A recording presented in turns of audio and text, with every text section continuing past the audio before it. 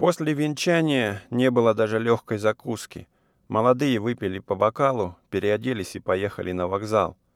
Вместо веселого свадебного бала и ужина, вместо музыки и танцев, поездка на богомолье за 200 верст. Многие одобрили это, говоря, что Модест Алексеевич уже в чинах и не молод, и шумная свадьба могла бы, пожалуй, показаться не совсем приличной. Да и скучно слушать музыку, когда чиновник 52 лет женится на девушке, которой едва минуло 18. Говорили также, что эту поездку в монастырь Модест Алексеевич, как человек с правилами, затеял, собственно, только для того, чтобы дать понять своей молодой жене, что и в браке он отдает первое место религии и нравственности. Молодых провожали. Толпа сослуживцев и родных стояла с бокалами и ждала, когда пойдет поезд, чтобы крикнуть «Ура!». И Петр Леонтьич, отец, в цилиндре, в учительском фраке, уже пьяный и уже очень бледный, все тянулся к окну со своим бокалом и говорил умоляюще: «Анюта, Аня, на одно слово». Аня наклонялась к нему из окна, и он шептал ей что-то, обдавая ее запахом винного перегара. Дул в ухо, ничего нельзя было понять, и крестил ей лицо, грудь и руки. При этом дыхание у него дрожало, и на глазах блестели слезы. А братья Ани, Петя и Андрюша, гимназисты, дергали его сзади за фрак и шептали сконфуженно: «Папа, да будет тебе не надо». Когда поезд тронулся, и Аня видела, как ее отец побежал немножко за вагоном, пошатываясь и расплескивая свое вино, и какое у него было жалкое, доброе, виноватое лицо. «Ура!» — кричал он. Молодые остались одни. Модест Алексеевич осмотрелся в купе, разложил вещи по полкам и сел против своей молодой жены, улыбаясь. Это был чиновник среднего роста, довольно полный, пухлый и очень сытый, с длинными бакинами без усов. Его бритый, круглый, резко очерченный подбородок походил на пятку. Самое характерное в его лице было отсутствие усов. Это свежевыбритое голое место, которое постепенно переходило в жирные, дрожащие, как желе, щеки. Держался он солидно, движения у него были не быстрые, манеры мягкие. «Не могу не припомнить теперь одного обстоятельства», — сказал он, улыбаясь. 5 лет назад, когда Косоротов получил орден святые Анны второй степени и пришел благодарить, то его сиятельство выразился так: «Значит, у вас теперь 3 Анны, одна в петлице, а 2 на шее». А надо сказать, что в то время Косоротову только что вернулась его жена, особо сварливая и легкомысленная, которую звали Анной. Надеюсь, что когда я получу Анну второй степени, то его сиятельство не будет иметь повода сказать мне то же самое. Он улыбался своими маленькими глазками.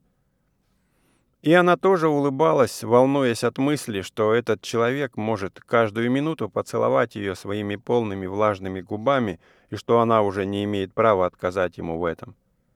Мягкие движения его пухлого тела пугали ее. Ей было страшно и гадко. Он встал, не спеша снял с шеи орден, снял фрак и жилет и надел халат. «Вот так», — сказал он, садясь рядом с Анной. Она вспомнила, как мучительно было венчание, когда казалось ей, что и священник, и гости, и все в церкви глядели на нее печально. Зачем? Зачем она такая милая и хорошая, выходит за пожилого и неинтересного господина? Еще утром сегодня она была в восторге, что все так хорошо устроилось.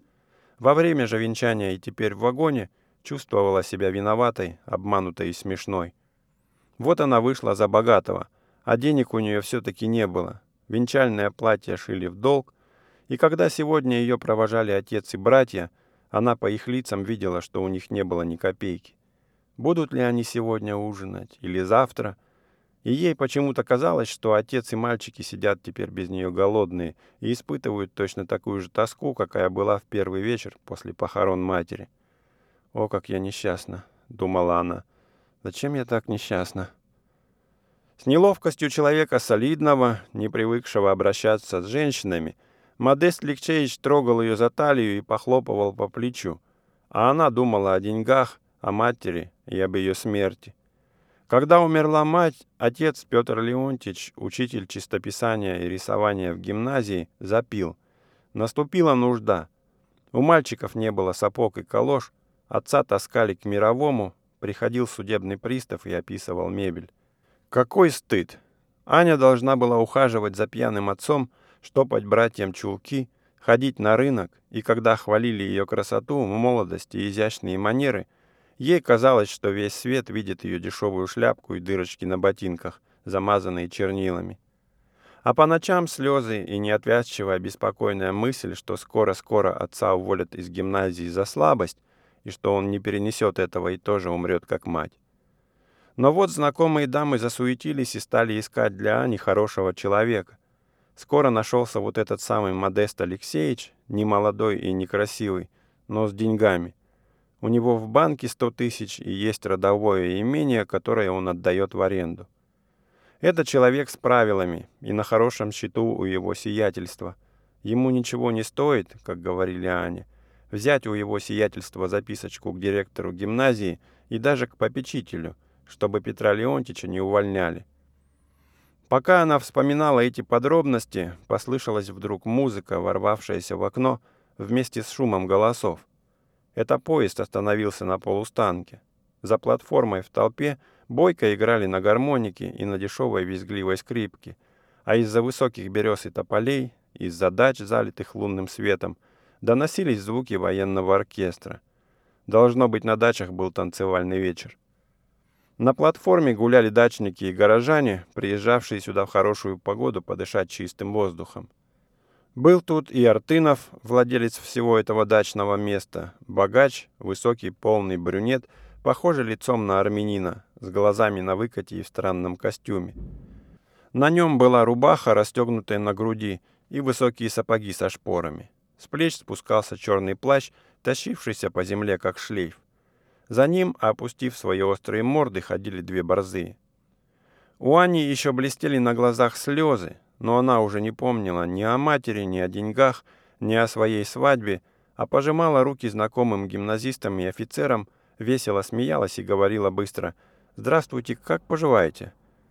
Она вышла на площадку под лунный свет и стала так, чтобы видели ее всю в новом великолепном платье и в шляпке. «Зачем мы здесь стоим?» — спросила она. «Здесь разъезд», — ответили ей. «Ожидают почтового поезда». Заметив, что на нее смотрит Артынов, она кокетливо прищурила глаза и заговорила громко по-французски. И от того, что ее собственный голос звучал так прекрасно, и что слышалась музыка и луна отражалась в пруду, и от того, что на нее жадно и с любопытством смотрел Артынов, этот известный Дон Жуан и баловник, и от того, что всем было весело, она вдруг почувствовала радость. И когда поезд тронулся и знакомые офицеры на прощание сделали ей под козырек, она уже напевала польку, звуки которой посылал ей вдогонку военный оркестр, гремевший где-то там за деревьями. И вернулась она в свое купе с таким чувством, как будто на полустанке ее убедили, что она будет счастлива непременно и несмотря ни на что.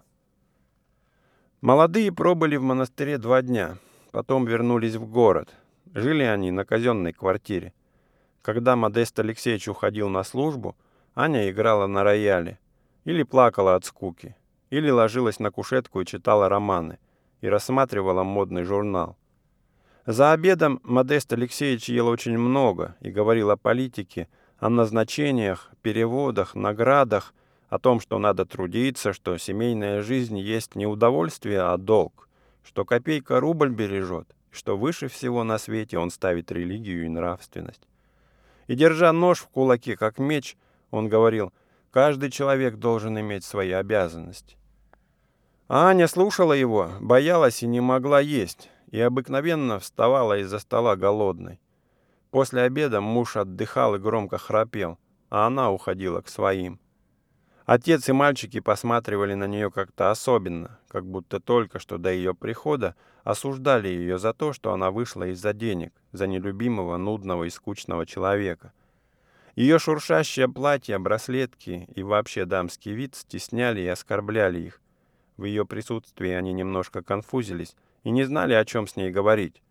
Но все же любили они ее по-прежнему и еще не привыкли обедать без нее. Она садилась и кушала с ними щи, кашу и картошку, жареную на бараньем сале, от которого пахло свечкой. Петр Леонтьевич дрожащей рукой наливал из графинчика и выпивал быстро, с жадностью, с отвращением. Потом выпивал другую рюмку, потом третью. Петя и Андрюша, худенькие бледные мальчики с большими глазами, брали графинчик и говорили растерянно: «Не надо, папочка, довольно». И Аня тоже тревожилась и умоляла его больше не пить, а он вдруг вспыхивал и стучал кулаком по столу. «Я никому не позволю надзирать за мной!» — кричал он. «Мальчишки! Девчонка, я вас всех выгоню вон!» Но в голосе его слышалась слабость, доброта, и никто его не боялся. После обеда обыкновенно он наряжался. Бледный, с порезанным от бритья подбородком, вытягивая тощую шею, он целых полчаса стоял перед зеркалом и прихорашивался. То причесываясь, то закручивая свои черные усы, прыскался духами, завязывал бантом галстук, потом надевал перчатки, цилиндр и уходил на частные уроки. А если был праздник, то он оставался дома и писал красками или играл на физгармонии, которая шипела и рычала. Он старался выдавить из нее стройные гармоничные звуки и подпевал, или же сердился на мальчиков. «Мерзавцы! Негодяи! Испортили инструмент!» По вечерам Мушань играл в карты со своими сослуживцами, жившими с ним под одной крышей в казенном доме. Сходились во время карт жены чиновников, некрасивые, безвкусно наряженные, грубые, как кухарки, и в квартире начинались сплетни, такие же некрасивые и безвкусные, как сами чиновницы. Случалось, что Модест Алексеевич ходил с Аней в театр. В антрактах он не отпускал ее от себя ни на шаг, а ходил с ней под руку по коридорам и по фойе. Раскланившись с кем-нибудь, он тотчас уже шептал Ане: «Статский советник, принят у его сиятельства», или «со средствами, имеет свой дом». Когда проходили мимо буфета, Ане очень хотелось чего-нибудь сладкого. Она любила шоколад и яблочное пирожное, но денег у нее не было, а спросить у мужа она стеснялась. Он брал грушу, мял ее пальцами и спрашивал нерешительно: «Сколько стоит?» «25 копеек», — отвечали ему. «Однако», — говорил он и клал грушу на место. Но так как было неловко отойти от буфета, ничего не купивши, то он требовал сельтерской воды и выпивал один всю бутылку. И слезы выступали у него на глазах, и Аня ненавидела его в это время. Или он вдруг весь покраснев говорил ей быстро: «Поклонись этой старой даме». «Но я с ней не знакома», — возражала Аня. «Все равно, это супруга управляющего казенной палатой. Поклонись ей, тебе говорю», — ворчал он настойчиво. «Голова у тебя не отвалится». Аня кланялась, и голова у нее в самом деле не отваливалась, но было мучительно. Она делала все, что хотел муж, и злилась на себя за то, что он обманул ее, как последнюю дурочку. Выходила она за него только из-за денег, а между тем денег у нее теперь было меньше, чем до замужества. Прежде хоть отец давал 2-гривенные, а теперь ни гроша. Брать тайно или просить она не могла, она боялась мужа и трепетала его. Ей казалось, что страх к этому человеку она носит в своей душе уже давно. Когда-то в детстве самой внушительной и страшной силой, надвигающейся как туча или локомотив, готовый задавить, ей всегда казался директор гимназии. Другой такой же силой, о которой в семье всегда говорили и которой почему-то боялись, был его сиятельство. И был еще десяток сил помельче. Между ними учителя гимназии с бритыми усами, строгие, неумолимые, и теперь вот, наконец, Модест Алексеевич, человек с правилами, который даже лицом походил на директора. И в воображении Ани все эти силы сливались в одно, и в виде одного страшного громадного белого медведя надвигались на слабых и виноватых, таких, как ее отец. И она боялась сказать что-нибудь против, и натянуто улыбалась и выражала притворное удовольствие, когда ее грубо ласкали и оскверняли объятиями, наводившими на нее ужас. Только один раз Петр Леонтьевич осмелился попросить у него 50 рублей взаймы, чтобы заплатить какой-то очень неприятный долг. Но какое это было страдание! «Хорошо, я вам дам», — сказал Модест Алексеевич, подумав, «но предупреждаю, что больше уже не буду помогать вам, пока не бросите пить. Для человека, состоящего на государственной службе, постыдна такая слабость. Не могу не напомнить вам общеизвестного факта, что многих способных людей погубила эта страсть, между тем, как при воздержании они, быть может, могли бы со временем сделаться высокопоставленными людьми. И потянулись длинные периоды по мере того, исходя из положения, ввиду сказанного, а бедный Петр Леонтьевич страдал от унижения и испытывал сильное желание выпить. И мальчики, приходившие к Ане в гости, обыкновенно в рваных сапогах и в поношенных брюках, тоже должны были выслушивать наставления. «Каждый человек должен иметь свои обязанности», — говорил им Модест Алексеевич, а денег не давал. Но зато он дарил Ане кольца, браслеты и броши, говоря, что эти вещи хорошо иметь про черный день. И часто отпирал ее комод и делал ревизию, все ли вещи целы. Наступила между тем зима. Еще задолго до Рождества в местной газете было объявлено, что 29 декабря в дворянском собрании имеет место быть обычный зимний бал. Каждый вечер после карт Модест Алексеевич, взволнованный, шептался с чиновницами, озабоченно поглядывая на Аню, и потом долго ходил из угла в угол, о чем-то думая. Наконец, как-то поздно вечером он остановился перед Аней и сказал: «Ты должна сшить себе бальное платье, понимаешь? Только, пожалуйста, посоветуйся с Марьей Григорьевной и с Натальей Кузьминишной». И дал ей 100 рублей. Она взяла, но, заказывая бальное платье, ни с кем не советовалась, а поговорила только с отцом и постаралась вообразить себе, как бы оделась на бал ее мать. Ее покойная мать сама одевалась всегда по последней моде, и всегда возилась с Аней, и одевала ее изящно, как куклу, и научила ее говорить по-французски и превосходно танцевать мазурку. До замужества она 5 лет прослужила в гувернантках. Аня, так же как мать, могла из старого платья сделать новое, мыть в бензине перчатки, брать на прокат драгоценности, и так же как мать умела щурить глаза, картавить, принимать красивые позы, приходить, когда нужно, в восторг, глядеть печально и загадочно. А от отца она унаследовала темный цвет волос и глаз, нервность и эту манеру всегда прихорашиваться. Когда за полчаса до отъезда на бал Модест Алексеевич вошел к ней без сюртука, чтобы перед ее трюмо надеть себе на шею орден, то, очарованный ее красотой и блеском ее свежего воздушного наряда, самодовольно расчесал себе бакины и сказал: «Вот ты у меня какая, вот ты какая, Анюта», — продолжал он, вдруг впадая в торжественный тон. «Я тебя осчастливил, а сегодня ты можешь осчастливить меня. Прошу тебя, представься супруге его сиятельства. Ради Бога, через нее я могу получить старшего докладчика». Поехали на бал. Вот и дворянское собрание, и подъезд со швейцаром. Передние с вешалками, шубы, снующие лакеи и декольтированные дамы, закрывающиеся веерами от сквозного ветра. Пахнет светильным газом и солдатами. Когда Аня, идя вверх по лестнице под руку с мужем, услышала музыку и увидала в громадном зеркале всю себя, освещенную множеством огней, то в душе ее проснулась радость и то самое предчувствие счастья, какое испытала она в лунный вечер на полустанке. Она шла гордая, самоуверенная, в первый раз чувствуя себя не девочкой, а дамой, и невольно походкою и манерами подражая своей покойной матери. И в первый раз в жизни она чувствовала себя богатой и свободной. Даже присутствие мужа не стесняло ее, так как, перейдя порог собрания, она уже угадала инстинктом, что близость старого мужа нисколько не унижает ее, а наоборот кладет печать пикантной таинственности, которая так нравится мужчинам. В большой зале уже гремел оркестр и начались танцы.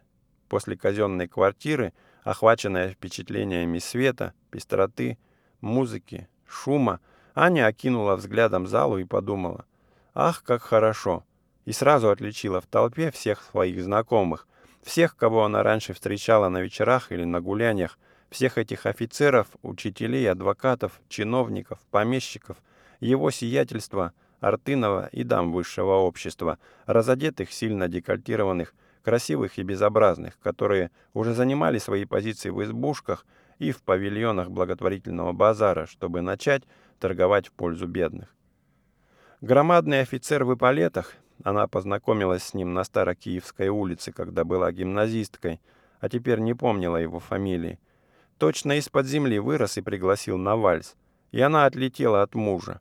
Ей уж казалось, будто она плыла на парусной лодке в сильную бурю, а муж остался далеко на берегу. Она танцевала страстно, с увлечением, и вальс, и польку, и кадриль, переходя с рук на руки, угорая от музыки и шума, мешая русский язык с французским, картавя, смеясь и не думая ни о муже, ни о ком и ни о чем. Она имела успех у мужчин, это было ясно, да иначе и быть не могло. Она задыхалась от волнения, судорожно тискала в руках веер и хотела пить. Отец, Петр Леонтьич, в помятом фраке, от которого пахло бензином, подошел к ней, протягивая блюдечко с красным мороженым. «Ты очаровательна сегодня», — говорил он, глядя на нее с восторгом. «И никогда еще я так не жалел, что ты поспешила замуж. Зачем? Я знаю, ты сделала это ради нас, но...» Он дрожащими руками вытащил пачку денег и сказал: «Я сегодня получил с урока и могу отдать долг твоему мужу». Она сунула ему в руки блюдечко и, подхваченная кем-то, унеслась далеко. И мельком через плечо своего кавалера видела, как отец, скользя по паркету, обнял даму и понесся с ней по зале. «Как он мил, когда трезв», — думала она. Мазурку она танцевала с тем же громадным офицером. Он важно и тяжело, словно туша в мундире, ходил, поводил плечами и грудью, притоптывал ногами еле-еле. Ему страшно не хотелось танцевать, а она порхала около, дразня его своей красотой, своей открытой шеей. Глаза ее горели задором, движения были страстные, а он становился все равнодушнее, протягивал к ней руки милостиво, как король. «Браво! Браво!» — говорили в публике. Но мало-помалу и громадного офицера прорвало. Он оживился, заволновался и, уже поддавшись очарованию, вошел в азарт и двигался легко, молодо, а она только поводила плечами и глядела лукаво. Точно она уже была королева, а он раб. И в это время ей казалось, что на них смотрит вся зала, что им все эти люди млеют и завидуют. Едва громадный офицер успел поблагодарить ее, как публика вдруг расступилась, и мужчины вытянулись как-то странно, опустив руки. Это шел к ней его сиятельство, во фраке с 2 звездами. Да, его сиятельство шел именно к ней, потому что глядел прямо на нее в упор и слащаво улыбался, и при этом жевал губами, что делал он всегда, когда видел хорошеньких женщин. очень рад», — начал он. «А я прикажу посадить вашего мужа на гауптвахту за то, что он до сих пор скрывал от нас такое сокровище. Я к вам с поручением от жены», — продолжал он, подавая руку. «Вы должны помочь нам? Да. Нужно назначить вам премию за красоту, как в Америке. Да, американцы. Моя жена ждет вас с нетерпением». Он привел ее в избушку к пожилой даме, у которой нижняя часть лица была несоразмерно велика, так что казалось, будто она во рту держала большой камень. «Помогите нам», — сказала она в нос нараспев. «Все хорошенькие женщины работают на благотворительном базаре, и только одна вы почему-то гуляете. Отчего вы не хотите нам помочь?» Она ушла, и Аня заняла ее место около серебряного самовара с чашками. Тотчас же началась бойкая торговля. За чашку чаю Аня брала не меньше рубля, а громадного офицера заставила выпить 3. Подошел Артынов, богач с выпуклыми глазами, страдающий одышкой. Но уже не в том странном костюме, в каком видела его Аня летом, а во фраке, как все. Не отрывая глаз с Ани, он выпил бокал шампанского и заплатил 100 рублей. Потом выпил чаю, дал еще 100. Все это молча, страдая астмой. Аня зазывала покупателей и брала у них деньги, уже глубоко убежденная, что ее улыбки и взгляды не доставляют этим людям ничего, кроме большого удовольствия. Она уже поняла, что она создана исключительно для этой шумной, блестящей, смеющейся жизни с музыкой, танцами, поклонниками, и давнишний страх ее перед силой, которая надвигается и грозит задавить, казался ей смешным. Никого она уже не боялась, а только жалела, что нет матери, которая порадовалась бы теперь вместе с ней успехом. Петр Леонтьич, уже бледный, но еще крепко держась на ногах, подошел к избушке и попросил рюмку коньяку. Аня покраснела, ожидая, что он скажет что-нибудь неподобающее. Ей уже было стыдно, что у нее такой бедный, такой обыкновенный отец. Но он выпил, выбросил из своей пачки 10 рублей и, важно, отошел, не сказав ни слова. Немного погодя, она видела, как он шел в паре в гранд-раунд, и в этот раз он уже пошатывался и что-то выкрикивал к великому конфузу своей дамы. И Аня вспомнила, как года 3 назад на балу он также вот пошатывался и выкрикивал, и кончилось тем, что околоточный увез его домой спать, а на другой день директор грозил уволить со службы. Как не кстати было это воспоминание. Когда в избушках потухли самовары и утомленные благотворительницы сдали выручку пожилой даме с камнем во рту, Артынов повел Аню под руку в залу, где был сервирован ужин для всех участвовавших в благотворительном базаре. Ужинало человек 20, не больше, но было очень шумно. Его сиятельство провозгласил тост. В этой роскошной столовой будет уместно выпить за процветание дешевых столовых, служивших предметом сегодняшнего базара. Бригадный генерал предложил выпить за силу, перед которой пасует даже артиллерия, и все потянулись чокаться с дамами. Было очень весело. Когда Аню провожали домой, то уже светало, и кухарки шли на рынок. Радостная, пьяная, полная новых впечатлений, замученная, она разделась, повалилась в постель и тотчас же уснула. Во 2 часу дня ее разбудила горничная и доложила, что приехал господин Артынов с визитом. Она быстро оделась и пошла в гостиную. Вскоре после Артынова приезжало его сиятельство благодарить за участие в благотворительном базаре. Он, глядя на нее слащаво и жуя, поцеловал ей ручку и попросил позволения бывать еще. И уехал. А она стояла среди гостиной, изумленная и очарованная, не веря, что перемена в ее жизни, удивительная, произошла так скоро. И в это самое время вошел ее муж, Модест Алексеевич. И перед ней также стоял он теперь с тем же заискивающим, сладким, холопско-почтительным выражением, какое она привыкла видеть у него в присутствии сильных и знатных. И с восторгом, с негодованием, с презрением, уже уверенная, что ей за это ничего не будет, она сказала отчетливо, выговаривая каждое слово: «Подите прочь, болван!» После этого у Ани не было уже ни одного свободного дня, так как она принимала участие то в пикнике, то в прогулке, то в спектакле. Возвращалась она домой каждый день под утро и ложилась в гостиной на полу, и потом рассказывала всем трогательно, как она спит под цветами. Денег нужно было очень много, но она уже не боялась Модеста Алексеевича и тратила его деньги как свои. И она не просила и не требовала, а только посылала ему счета или записки, выдать подателю всего 200 рублей или немедленно уплатить 100 рублей. На Пасхе Модест Алексеевич получил Анну 2 степени. Когда он пришел благодарить, его сиятельство отложил в сторону газету и сел поглубже в кресло. «Значит, у вас теперь 3 Анны», — сказал он, осматривая свои белые руки с розовыми ногтями. «1 в петлице и 2 на шее». Модест Алексеевич приложил 2 пальца к губам из осторожности, чтобы не рассмеяться громко, и сказал: «Теперь остается ожидать появления на свет маленького Владимира. Осмелюсь просить ваше сиятельство в восприемнике». Он намекал на Владимира 4 степени и уже воображал, как он будет всюду рассказывать об этом своем каламбуре, удачном по находчивости и смелости, и хотел сказать еще что-нибудь такое же удачное, но его сиятельство вновь углубился в газету и кивнул головой.